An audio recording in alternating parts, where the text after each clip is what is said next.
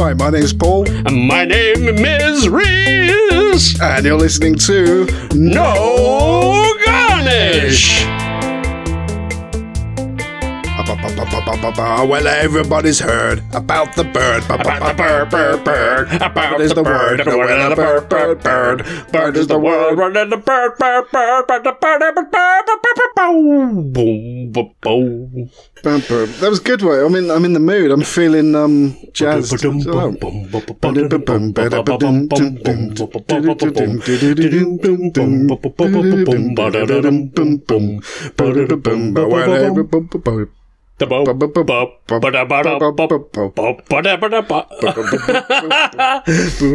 almost went into like an art performance. Isn't it? It's like what we do on a Monday night at my acting class, like be statues. Right. So, Paul, we have gone into surfing land. We're in Hawaii this episode. It's like in Mario the game, we've gone down one of the tubes. Yeah. I was so desperate after the last one just to do something that's a lot more fun than Nazis. It's a low bar. Pretty much anything is more fun than Nazis. I was going to say, like, on this scale of not fun to fun, where would you place Nazis? 0. What about zombie Nazis? They're fun. They're fun. They're a step up. No matter how you cut it, Nazis are in the lower ranks, aren't they? Yeah, they're kind of like with Jesus and crucifixion and Romans and... Romans are fun. Are they fun? I think Romans are fun. Oh, are they? Jesus isn't. I don't know, he might have been fun.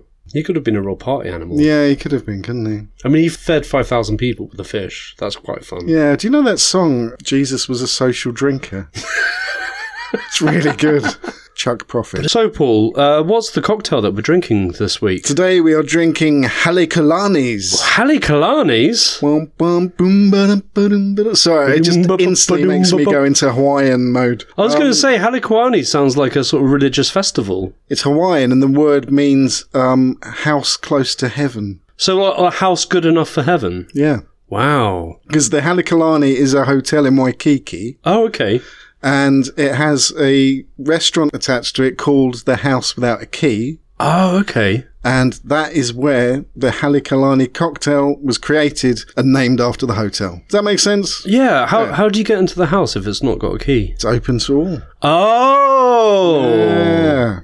Is it actually? Does it have many keys? Very welcoming. Security lock. Yeah, it's probably got tons of keys, hasn't it? Like Doberman's patrolling. In spirit, it's open to all.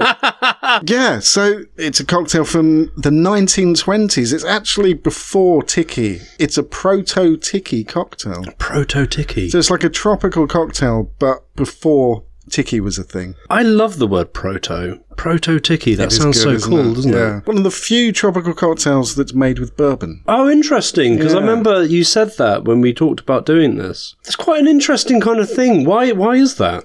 I would guess that it was probably because bourbon was a spirit that American holidaymakers were familiar with. Right. More so than rum. Right. I don't know. I don't know, but that's my guess. That's your guess, yeah. Yeah, that's my best guess. A bit like when you go on holiday and you see a fish and chip shop.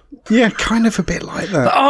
It's all right. Even though we're in India, you can still get fish and chips. It's fine. The first time I tried it, I wasn't blown away, but it's really grown on me, and particularly this year, I've been drinking quite a few Halikalanis. Oh, really? Do you feel a bit closer to God? Yeah, definitely. Do you? It's one of those nice cocktails that you can make it with other spirit. I mean, properly, it's bourbon. But I've made them with rum. I've made them with whatever I've got to hand. Oh, okay. And it always works. It's almost foolproof. So what's in it? So you've got spirit, bourbon, you've got half an ounce of lemon juice, half an ounce of orange juice, half an ounce of pineapple juice, a little bit of Demerara syrup, tiny bit of grenadine, and some Angostura bitters. And with the Angostura bitters, a little trick that I learnt off Greg on How to Drink, and I think he got it from Jeffrey Morgenthaler, flame the Angostura bitters. Because classically you're meant to just dash them into the shaker. Okay. But if you flame them over the top of the drink, oh wow, it tastes much better. I've got to say... So it caramelizes the sugar in it a little bit. Yeah. It's good.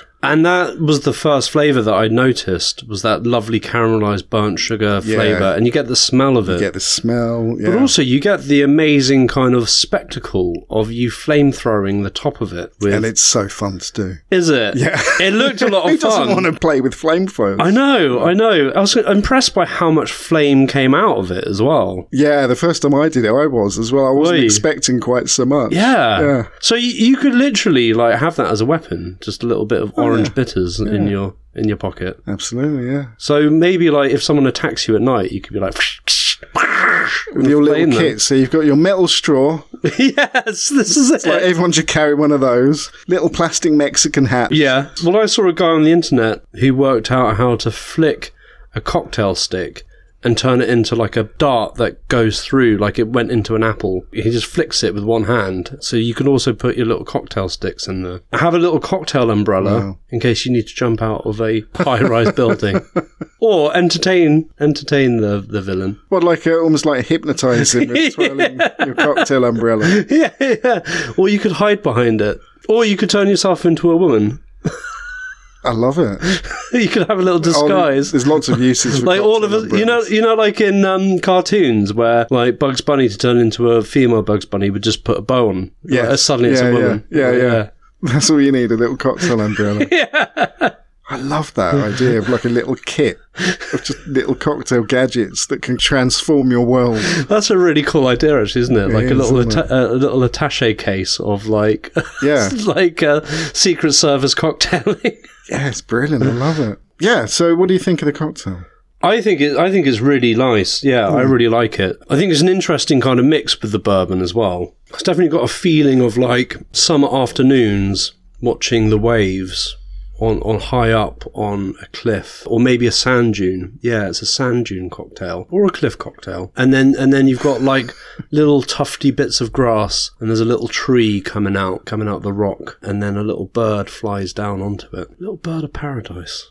That's a plant, actually, isn't it? One of those as well. Yeah, okay. Just everything paradise. Yeah. And you just contemplate the sun going down, and for that blissful cocktail, you couldn't give a shit about anything. Wow, that sounds lovely. I've never been to Hawaii. I'm guessing you haven't. No, I haven't, no. I asked a guy at work who I know that he'd been to Hawaii, and I said, what was it like? And he said, when it rained, the entire island smelt like roses. Oh, wow. And then he said, not the crappy roses you get here, like heavenly roses.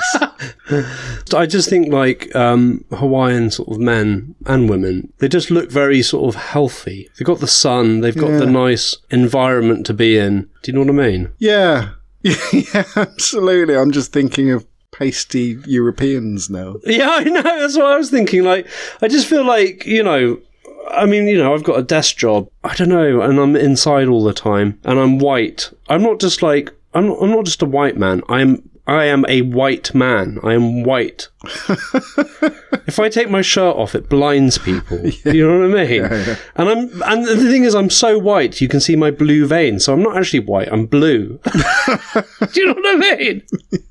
I'm just like, oh, and I've got freckles, and after about 10 years of tanning, I get a few more freckles, and that's me tanning. That's why all us pasty Europeans want tans, isn't it? To hide all we're pink and blue and white, and we're not a good colour scheme. But the thing is, if you tan and you're white and European, if you tan too much, you just end up like a leather bag. There's lots of people in Brighton like that, aren't there? Yes. Like people that you know have lived here for 40 years and have just been sitting out every sunny day. And you're like old leather.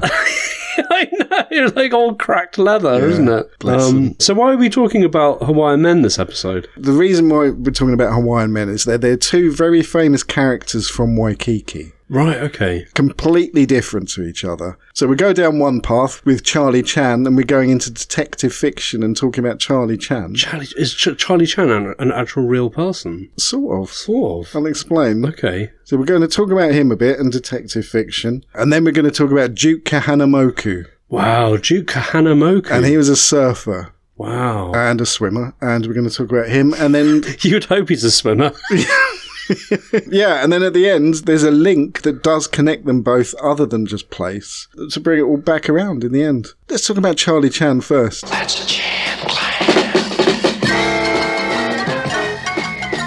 Have you heard of Charlie Chan? Yeah, I kind of have, because I think, like, Charlie Chan is just a name that you know. Like, growing up, Charlie Chan, it just feels like... I mean, it kind of feels like a racial slur, to be honest. Yeah. Doesn't it? That's why I was kind of a bit like, wow, is that actually someone called Charlie Chan? Well, Charlie Chan was a fictional character. Right. But he was based on a real person. So, story about Charlie Chan is, there was an American author called Earl de Biggers, and he was on holiday in Hawaii in 1920. And so while he was staying in Waikiki, at the Halekulani, he was inspired to start writing a murder mystery that's set in Waikiki in Hawaii. And he actually named that book House Without a Key. Right. Started writing it. When he got back to America, it's like quite a few years later, doing research for the book, he's reading newspapers, and he comes across the true exploits of a Chinese detective who lived in Hawaii called Chang Apana. He was a Chinese Hawaiian member of the Honolulu Police Department.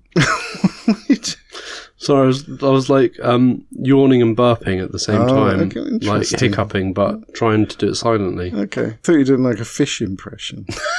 That's kind of what I was doing. Okay. I was kind of sucking it in whilst it was going out. Yeah. I didn't like. It just instinctively did it. You're a fascinating man, aren't you? Who knows what you get up to when you think people aren't looking? I bet when Josh listens to that, if it makes the cut, it'll be like, I know exactly what he gets up to. Yeah, okay, so Earl de Biggers, writing this book, comes across this real-life Chinese Hawaiian detective called Chang Apana and decides to create a fictional version of him called Charlie Chan. Oh, right. Who then appears in the book. But he'd already started writing the book, so this is why in the first Charlie Chan novel, House Without a Key, Charlie Chan doesn't actually appear until page 89. Right. I think the associations we have now of Charlie Chan is like a racist stereotype. Yes. But actually, Charlie Chan was created as an alternative to what you used to call the yellow peril stereotypes of Asians and Chinese. Okay. Right. You know, when you had like villains like Fu Manchu. Yes. Yeah. So yeah. here's Charlie Chan, who's like a really smart goody. Right. It's fighting crime. Yeah. Yeah, so there were 6 Charlie Chan novels, and I found this quite interesting. So, like, you know, like we think today of kind of, oh my God, these franchises. There were 49 Charlie Chan films. 49? 49, and that was just the American ones. Right. He was really popular in China, so there were also 5 China, on top of the 49 American ones, there's also 5 Chinese Charlie Chan films and 3 Spanish ones. Right. And, yeah, for the next 50 years, Charlie Chan was like a big franchise.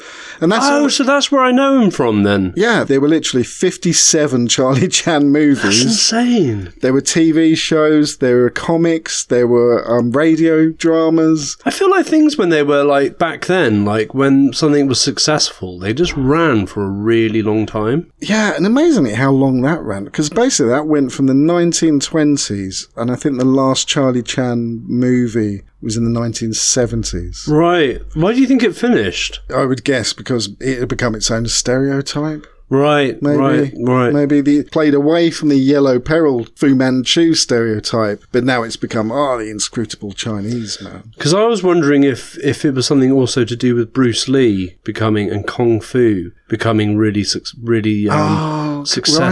Right. Yeah. And that was like the new Oriental phase. Because it's kind of interesting. Okay, I like that theory, yeah. Do you know what I mean? It kind of like had morphed into now Bruce Lee, Kung Fu. That's the really cool thing. Yeah. But also, you also had the program Kung Fu, the series. Oh, is that what the theme tune? Everybody loves Kung Fu fighting.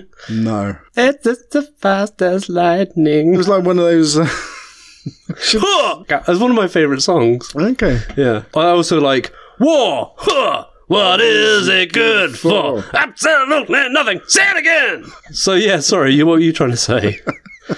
I don't even know. No, I'm so sorry, man. I've been really rude. That was really rude of me. I was genuinely trying to be interested. That sounds really bad. Genuinely trying to be interested. No, sorry, what were you saying? Can we just rewind that? I was talking about Kung Fu being a big series in the 1970s with David Carradine. Oh, yeah. Did you used to watch that? Yeah, but I don't really remember it. I remember the feeling of it more than any details. Was that like Kung Fu mixed with cops? No, he was like a kind of... they reference it, don't they, in Pulp Fiction, where he's going to be like, I'm going to be like the guy from Kung Fu, just this guy walking the earth. Oh, is that what that's from? Samuel Jackson makes this reference. That's what I'm going to do. I'm gonna right. just walk the earth, use my powers for good.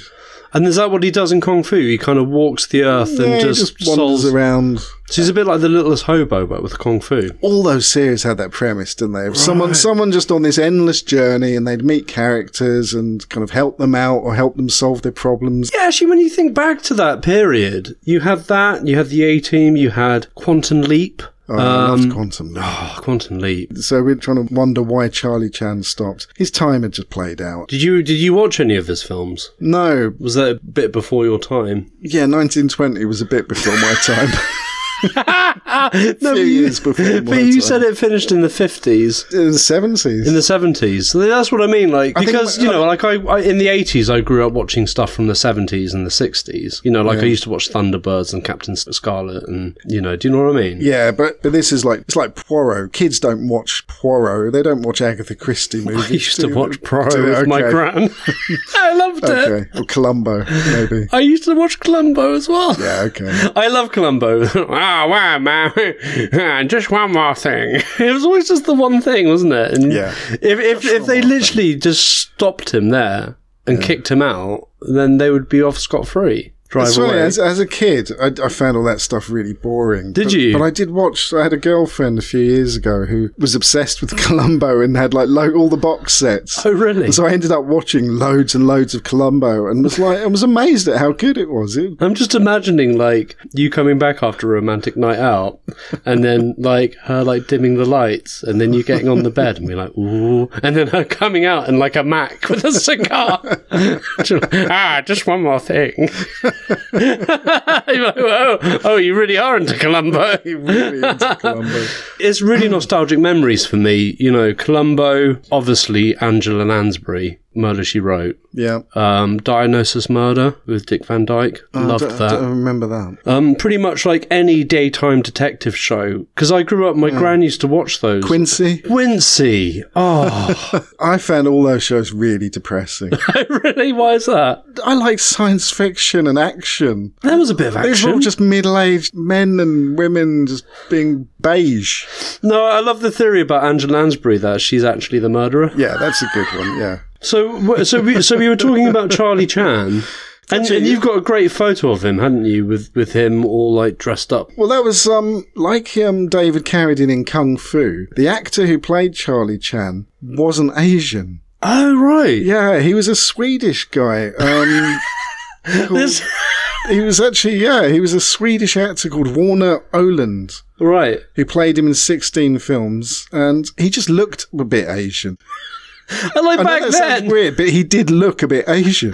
Like back then, it was just like, you look a bit Asian, you can do Charlie Chan. Yeah. It's like, you're good enough. Originally, they did actually try Asian actors. Audiences didn't like that. Oh, really? That was like the 20s and early 30s. It was too Asian. He was too Asian because he was actually Asian. Right. So then they got this guy, Warner Oland, and he played him in 16 movies. And then after he died, an American actor called Sidney Toler, who didn't look Asian, they just made him look Asian, played him, and he played him in 22 movies. It's actually, it's kind of interesting, actually, like the xenophobia of the oldie days. Like, just how genuinely frightened people were of being taken over all the time. Mm. Do you know what I mean? Like, can't have an Asian man on TV.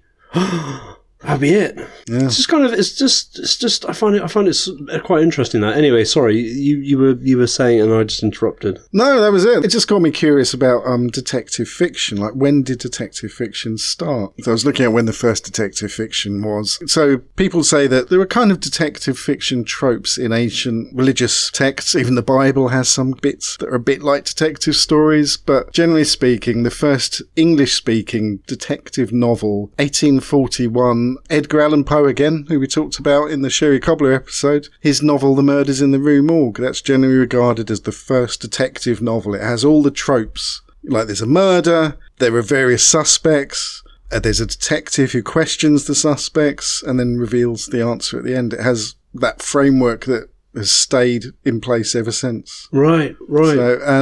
So I didn't know that. I thought that was interesting. Yeah, that is interesting. So that was the first formula, was it? Yeah, and his detective was C. Auguste Dupin, and when that book was written, the word detective hadn't been used in English yet. Oh, really? Why is that? It just wasn't a word that was in the English language yet. Really? Yeah. So what did we call detectives then?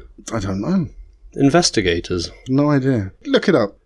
Mid-19th century from detect. The noun was originally short for detective policeman.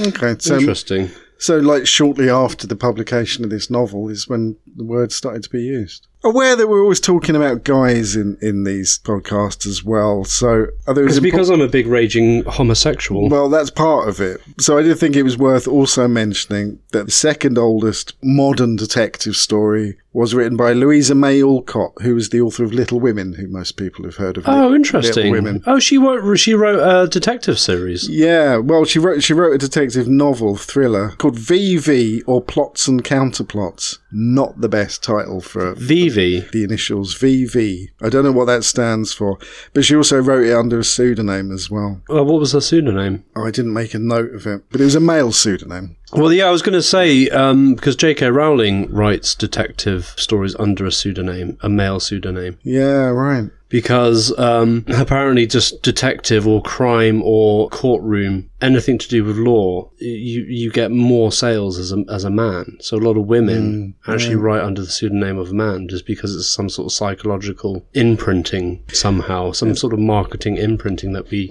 only think men can talk. I mean, it is crazy, the kind of machismo of the world, isn't it? But there's probably things like that are flipped around for other literary genres, though, where men are writing as women because the people buy certain genres and they expect women to have written them. Yeah, I wonder if maybe romance is a female-dominated market. Yeah. The only other little note I made about this was that Louisa May Alcott's character in that novel was a detective called Antoine Duprez, and it was a parody of Poe's detective Dupin. But I really liked that her detective was less concerned with solving the crime as he was in setting it up in a way to reveal the solution with a dramatic flourish. I love it. That's like me. Yeah, it did make me think of you. So he was trying to solve it, but what was more important was that he got a dramatic flourish at the end. Yes, absolutely. Yeah.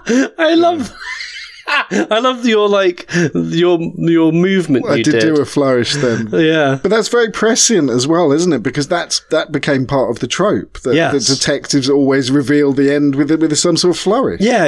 She was the one who established that. Kind of answered it because I was going to ask you about your favourite detective fiction, and you've told me loads. I'm going to say that mine, if I had one as a kid, it was Scooby-Doo. Scooby-Doo? Yeah. It's like one of those things where like the music or just seeing the imagery instantly transports me back to that feeling of a kid and watching Scooby-Doo. Oh, really? I'm just loving it. Yeah. Scooby-Dooby-Doo, where are you? We got some work to do now. Good childhood memories. Yeah. What about Scrappy-Doo? Fuck Scrappy-Doo.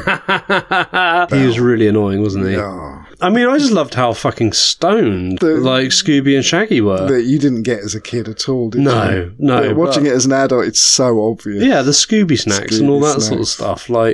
Yeah, Scooby-Doo was amazing. Actually, funnily enough, my favourite one of all time, and you haven't seen it, was Diagnosis Murder. Oh, okay. I absolutely loved it. Dick Van Dyke, kind of in retirement. The thing I loved about it... Was he a doctor? He was a doctor, right. Yeah. And he was very kooky. The thing I loved about it is that he got his son, Barry Van Dyke, to be the policeman.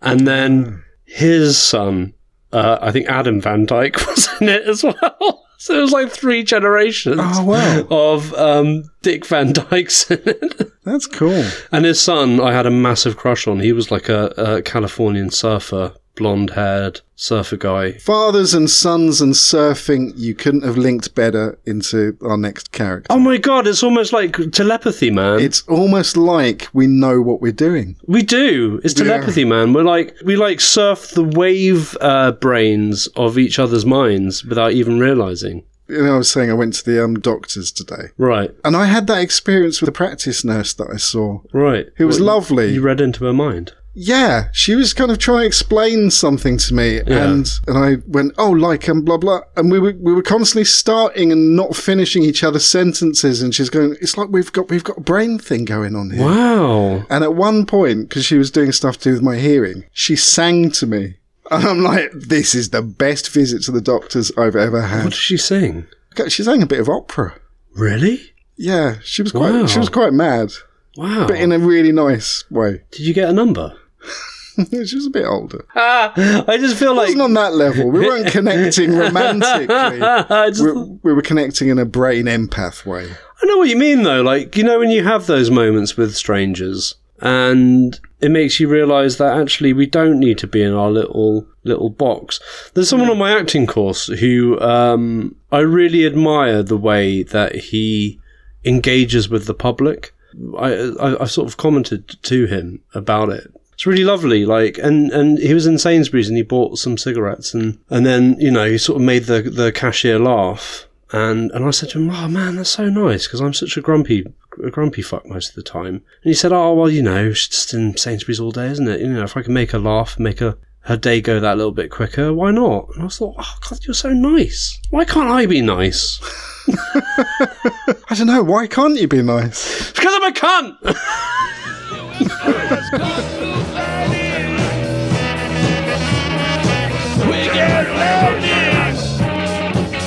Everybody wants Kung Fu Fighting.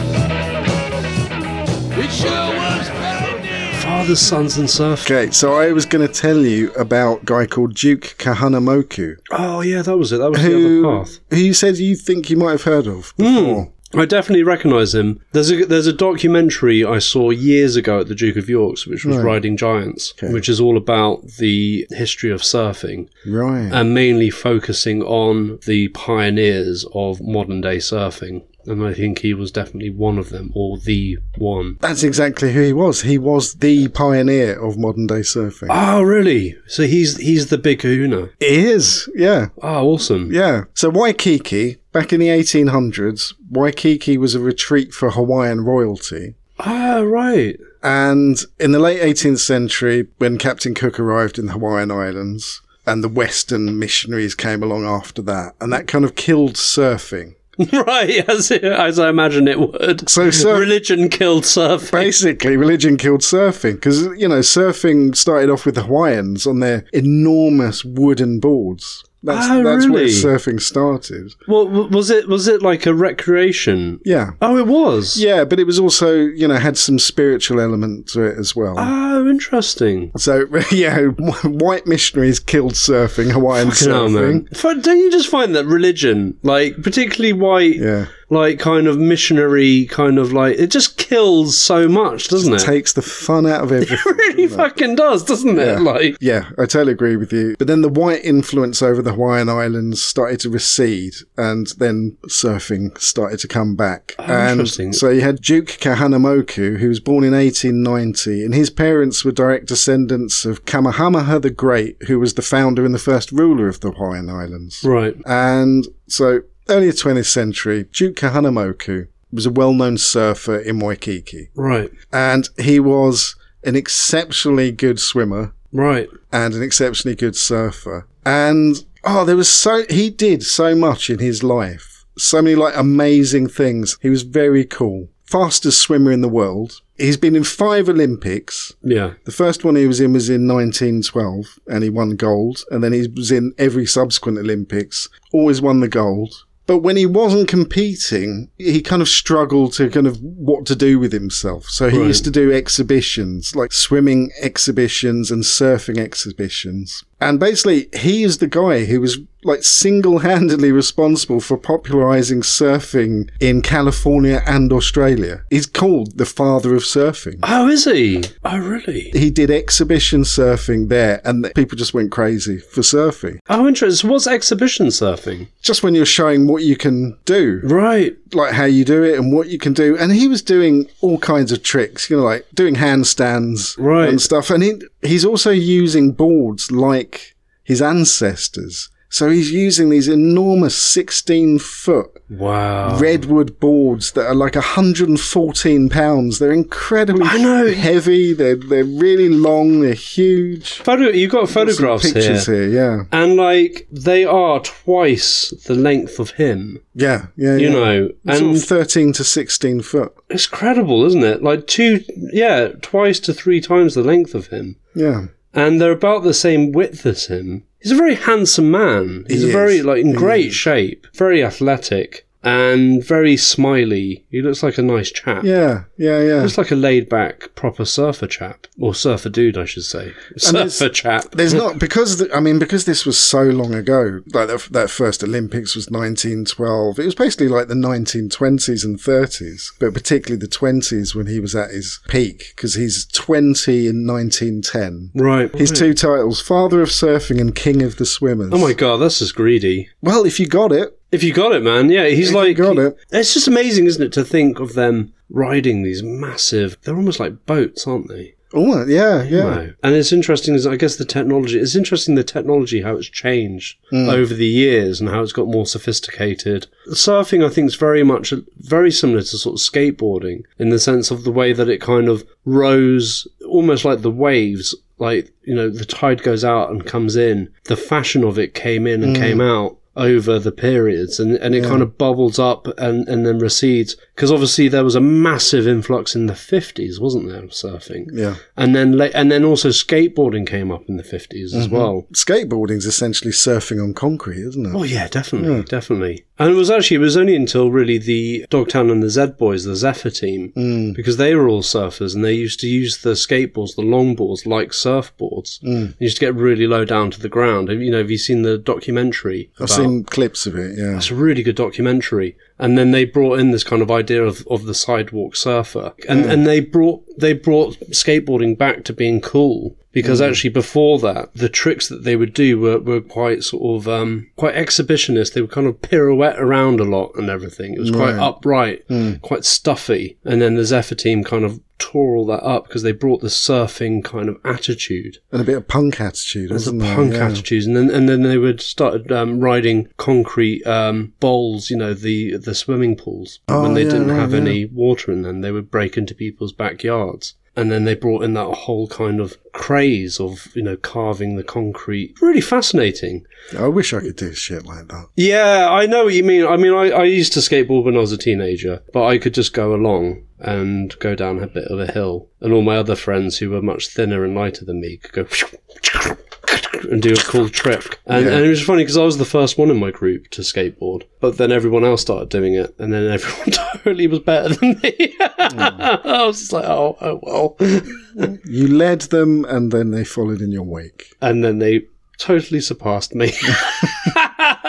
But I think you've just got to have that kind of, you've got to be a type of person to not fear the concrete. You can't fear the ocean. You can't fear the waves. I couldn't surf at all because I fucking hate the water and the sharks, man. Fucking hell. Fucking sharks. Like, they're actually swimming where there are sharks. And they look like giant seal to sharks. Do you know what I mean? I guess. I keep forgetting you do genuinely have a fear of sharks. Fucking hell, yeah. Yeah. Okay. I like, one of my favourite things to do is to watch YouTube videos of surfers coming into close contact with sharks. Really? And there's quite a few now because, obviously surfers are they have drones follow them now and everything. Right. So, you can see these aerial shots of fucking sharks underneath them and not realising how close they are to sharks as well. Okay, yeah. There's this one of a surfer and the shark literally comes up out the water to try and take a little nibble of him, but misses him. And you're just like, fucking hell, you don't realise how close you are to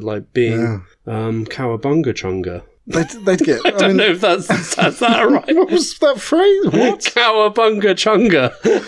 That's a good phrase. Let me tell you a few of the other little things that Duke Kahanamoku did. Oh, yeah. Tell me more about him. So in 1925, he was in California. There's a ship that's sinking. Right. And he rescued 8 drowning men on a surfboard. Oh, wow. Not all at once. Right. He went and got one, brought him back, then went and get the next one. Wow. He saved 8 guys. Newport's police chief at the time called Duke's efforts the most superhuman surfboard rescue act the world has ever seen. And that incident caused US lifeguards to begin using surfboards. Right. He started that because he showed this is how you can use them to save people's lives. Right. I think that's really cool. I found on YouTube This Is Your Life from the 60s, and some of the guys that he saved are brought back onto that show. They've never seen him since he put them on the beach. Oh my God. It was really moving. Mr. Sneed, you must have thought it was all over when those waves came crashing down on you, sir. Duke, I haven't seen you since you put me on the beach at Balboa. And you left me there, and we were in a hurry to get back to the boat to make a rescue of the other ones on the boat, which you did a marvelous job of. Thank you. And I have waited 32 years to thank you tonight. A long time since I've seen you. I want to thank you again for the rescuing me and saving my life. It's wonderful. It's a long time, but it's wonderful. That's amazing, isn't that? That's incredible. It was lovely, and he's such a, like, his countenance, he's very kind of quiet and modest and just comes across as a really sweet guy in that. 4 years later, he rode a single wave for over a mile, and that record stayed for decades. Wow, he rode it for a mile on a single wave. Wow. That was a pretty superhuman That's thing. quite mad, isn't it? When he wasn't surfing or sort of competing, he did sort of struggle to find work, basically. Right. So in the 1920s, he was world famous. People loved him. He was a real hero. So they thought, yeah, you know, he made a bid for Hollywood, but they only ever gave him the native roles. Oh, you can play the native king or the native whatever in this movie. Right. Racism stopped him getting beyond those supporting roles. Yeah, and so linking back to Charlie Chan, one of the movies that he was in was a film of The Black Camel, which was a Charlie Chan movie. So no way! Duke Kahanamoku was in a Charlie Chan movie. Oh my God, so the paths intersect and they come together. Yeah. I love it. Yeah. That's amazing. The last part of his life, from 1934 to 1959, he served as the sheriff of Honolulu. Oh, really? Spent 15 years as a sheriff. He was re-elected 13 times. Wow. And in 1968, he died, and he was given a Waikiki Beach Boy funeral, and they rowed his ashes out to sea. All the surfers took his ashes out to sea. Wow. And thousands of people turned up to watch his What funeral. a life. Yeah. What a life. And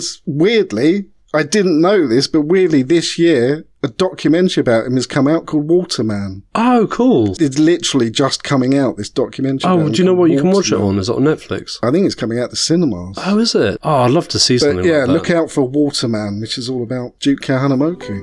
Take me down to the paradise city where the grass is green and the girls are pretty. Take me home. Like I said, growing up with skateboarding, you know, Sidewalk Surfer magazine, I love the idea of surfing and surfers. My archetype of who I really wanted to be in a relationship with when I was a teenager was a blonde-haired Californian surfer. Right. Like, oh my God, that was just the archetype of what I would have loved, you know. And it's really funny, actually, because actually my partner couldn't be any far from it, you know, a mixed race, half Jamaican, half British, you know, guy from Gloucester, who I absolutely love to bits. Do you know what I mean? You know, I love Josh to bits. And I find that interesting when people sort of talk about, you know, the archetype of what they kind of always wanted, you know, and I just love it that, you know, actually love doesn't really have any of that in it. You just find the person that just strikes that chord with you, isn't it? And then that's it. It was interesting what you were saying about how the Hawaiians had a spiritualism with it, because when you think about a lot of the surfing films, particularly like Point Break, where Patrick Swayze's character, I can't remember what his name is, he's always like, ride the wave, man, surfing's the source. He's very much into like the spiritualism of surfing, but he's actually just a bank robber at the same time. That's yeah, and that's also really there in Big Wednesday, isn't it? Which is one of my favourite. Oh, is it Big movies. Wednesday? Well, I don't think I've seen that. Came out in the 70s, but it feels more 60s actually. Gary Busey's in it. Oh, is he? So it's about so is that why he was cast in Point Break? Yeah. Oh, interesting. So it's about these 4 guys and them growing up as surfers. Right. Because they start off in the 50s. Right. And then the 60s come in. Yeah. And then they start to get old and they've lost that connection. It's all about that connection to the waves, and they've lost that connection. Ah, right. And they have to re-find it. Yeah, at the end, they all kind of come together again for like a last riding. And it's got that, there's always like the mythical wave, isn't there? Oh, and that's again in Point Break, they have the mythical wave, don't they? Yeah. Kind of, it's kind of interesting from an outside, like, looking in. Because, like, I kind of, like when I was a teenager, I had long hair and, I liked hippie sort of elements and traveller elements and everything. But with the surfing thing, I love the idea of it, but I fucking hate the water. And also, I don't and also I don't really like beaches, and I don't really like being out in the sun all the fucking time either, because I just get hot and I burn. And, so there's all this kind of thing of like, what I wanted to be with the sort of stark reality of like who I actually am. And I think, finally, after, 37 years, I'm actually becoming who I am, because I've let go of all of those, all those kind of like manufactured ideas of what you want to be and to who you actually are. Do you know what I mean? Yeah, you're reminding me of my early teenage years, my aspirations. I wanted to live in a van and be a biker. I love it. That was all I wanted to do. I wanted to ride motorbikes. I'd never ridden a motorbike, but I wanted to live in a van. And live in a van? Yeah. Did you ever... Well, you did ride motorbikes. I did ride motorbikes, yeah. Did you ever live in a van? I never lived in a van. I wanted to be a live in a van man. Did you? Yeah. Because I fucking hate paying rent, but the thing is, I can't drive. So that's a bit of a stickler. And then, so I was kind of like, I went through, like, in my 20s, I was like, I could live in a van and have an art studio, and then kind of sleep in the van, and then have my art studio, and then it would be really cheap rent. I was really into customised stuff, like the bikes, and so I really wanted a customised van. Yeah. That looked really cool, with dark glass windows, that kind of thing. Bubble windows. And then have the little, like, sleeper bit that pops up, and then had, like, a little trailer behind the van with useful shit in it. And in the inside was basically like a pimp lounge. Yeah. I wasn't thinking things through practically. Your sex wagon. There definitely wasn't a kettle in there. Yeah, it was my sex wagon. Yeah, but you're right. You'd need another trailer for like your teacups. Yeah, and your clothes. And your clothes and all the actual stuff you need to live. Yeah. They're called rubber tramps, aren't they, in America? Is that the name for it? Yeah. And I think if you're in a country like America, you can be a rubber tramp. But I think like if you're a rubber tramp in America, you can ride through the seasons. So you can, you can go up in north when it's summer, and then you can go down south when it's winter. It doesn't appeal to me anymore. Like I watched Nomadland recently. Right. It depressed the fuck out of me. Did it? Yeah. Yeah. You still got to get money from somewhere, haven't you? Because like Francis McDormand just ends up fucking working in Amazon warehouses. Oh, God. That's not nice. No. How else do you make money? You make friendship bracelets and sell them on the street. Yeah. You braid people's hair. Henna tattoos. I guess I'm thinking of the people in Nomadland, and I guess a lot of them are kind of older people, almost like they've retired to this nomad lifestyle. Like a lot of like wealthier Americans get RVs, don't they, and just drive endlessly around the country in their enormous RVs. Well, I think in America you can do that because America's massive and there's like amazing places that you can drive to. I think in Britain you could drive to the Lake District and then drive to the Peak District and then drive to Scotland and then drive through Wales. You could do it in the summer. Yeah. And everything's fucking expensive in Britain anyway, so you could probably you still have to have your pension to pay for it all. Did you watch any of Tom Green's videos when he was doing that? Who's Tom Green? Tom Green's that American comedian. Right. He spent quite a long time living in a van. Right. And he would post these videos from all these different places he went to, and he would often seek out just unpopulated places. Right. And ancient areas where there's no other people, in ghost towns. And he would make these videos of him and his dog walking around these ghost towns, and he making music and videos and living in a van and just posting this They were really good. Oh, were they? Really nice music, really interesting, just seeing these forgotten places. Wow. Fascinating. I do love that idea. Like, I used to be a subscriber of Sideburn magazine. Do you ever have that? No. It's like a custom motorbike magazine. Backstreet Heroes was the one I read. Backstreet Heroes. Yeah. Backstreet Heroes just sounds a little bit like a gay porn film to me. Back Alley Heroes. Do you know we'd got so far without mentioning porn? Maybe that's the we thing. Couldn't make it the whole way through an episode. Every episode I have to bring it in somehow. Well done. Well, then the leather. I love a man in leather. Yeah, they'd have lots of segments of that, of just like cool guys and ladies who just like, they rock up in their van and then they get their hammock out and they've got like a cool travelling dog with them. They have the campfire, but also their van has a little like rack for their motorbike so they can go off road. Their motorbikes all cool and customized, and all their clothes are like they're wearing Deus Ex clothing and they look really cool. And then after a while, I just looked at these people and I was like, oh, fuck off. I've got a job to get to and I can't do that, and I can't even not only can I not drive, I can't even afford to drive. Fuck off. Yeah. But I love the idea of it all. Yeah. And all those people out there who do it. Hats off to you. We salute you. We salute you. Yeah. Backstreet Heroes. I definitely salute the Backstreet Alley Heroes. I'll be seeing you later tonight, boys.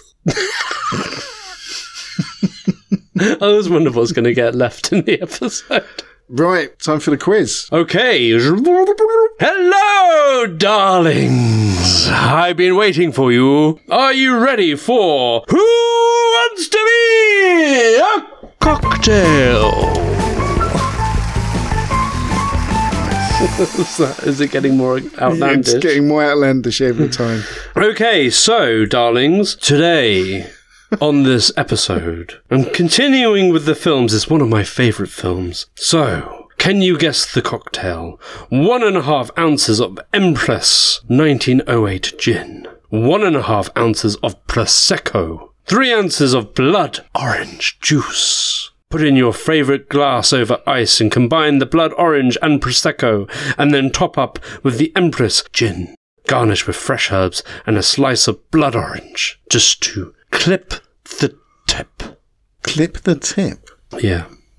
Okay, whatever.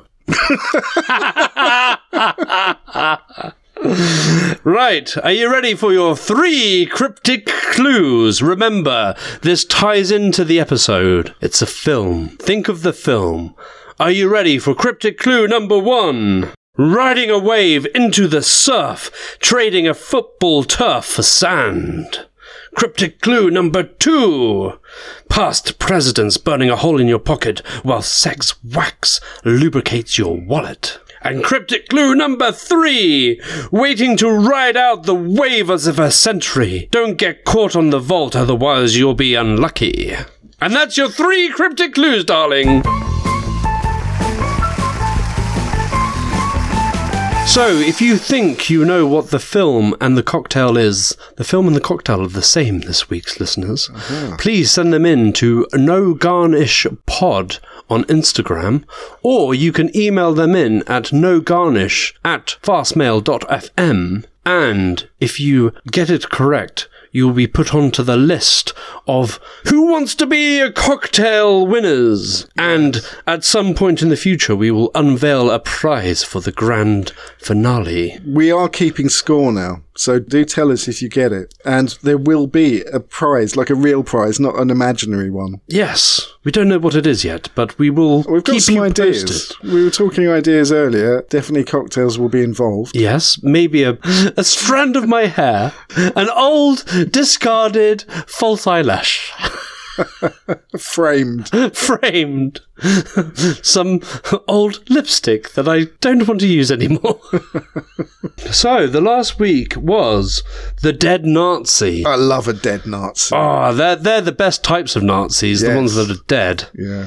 And the cryptic clues were, once upon a time in occupied France, a Euro war raged. Well, the film that I am talking Oh, it was about... right? You got it, didn't you? Yes. Do you want to say the name? Inglourious Bastards. Inglourious Bastards. Yes, that was the film. One of my favourite films. One of my favourite Quentin Tarantino films. And yes, the clues were, once upon a time in occupied France, a Euro war raged. Well, the original title was Once Upon a Time in Occupied France. And Euro War was a film that it was loosely kind of nodded towards. A film in the 70s, I think. And then the second clue, when needing proof of death, a double feature that grinded to a halt, a half glass of milk left by a child out of wedlock. Well, when Quentin Tarantino started Inglourious Bastards, he grinded it to a halt because he went on to film Death Proof instead. And it was a double feature of a grindhouse with Robert Rodriguez,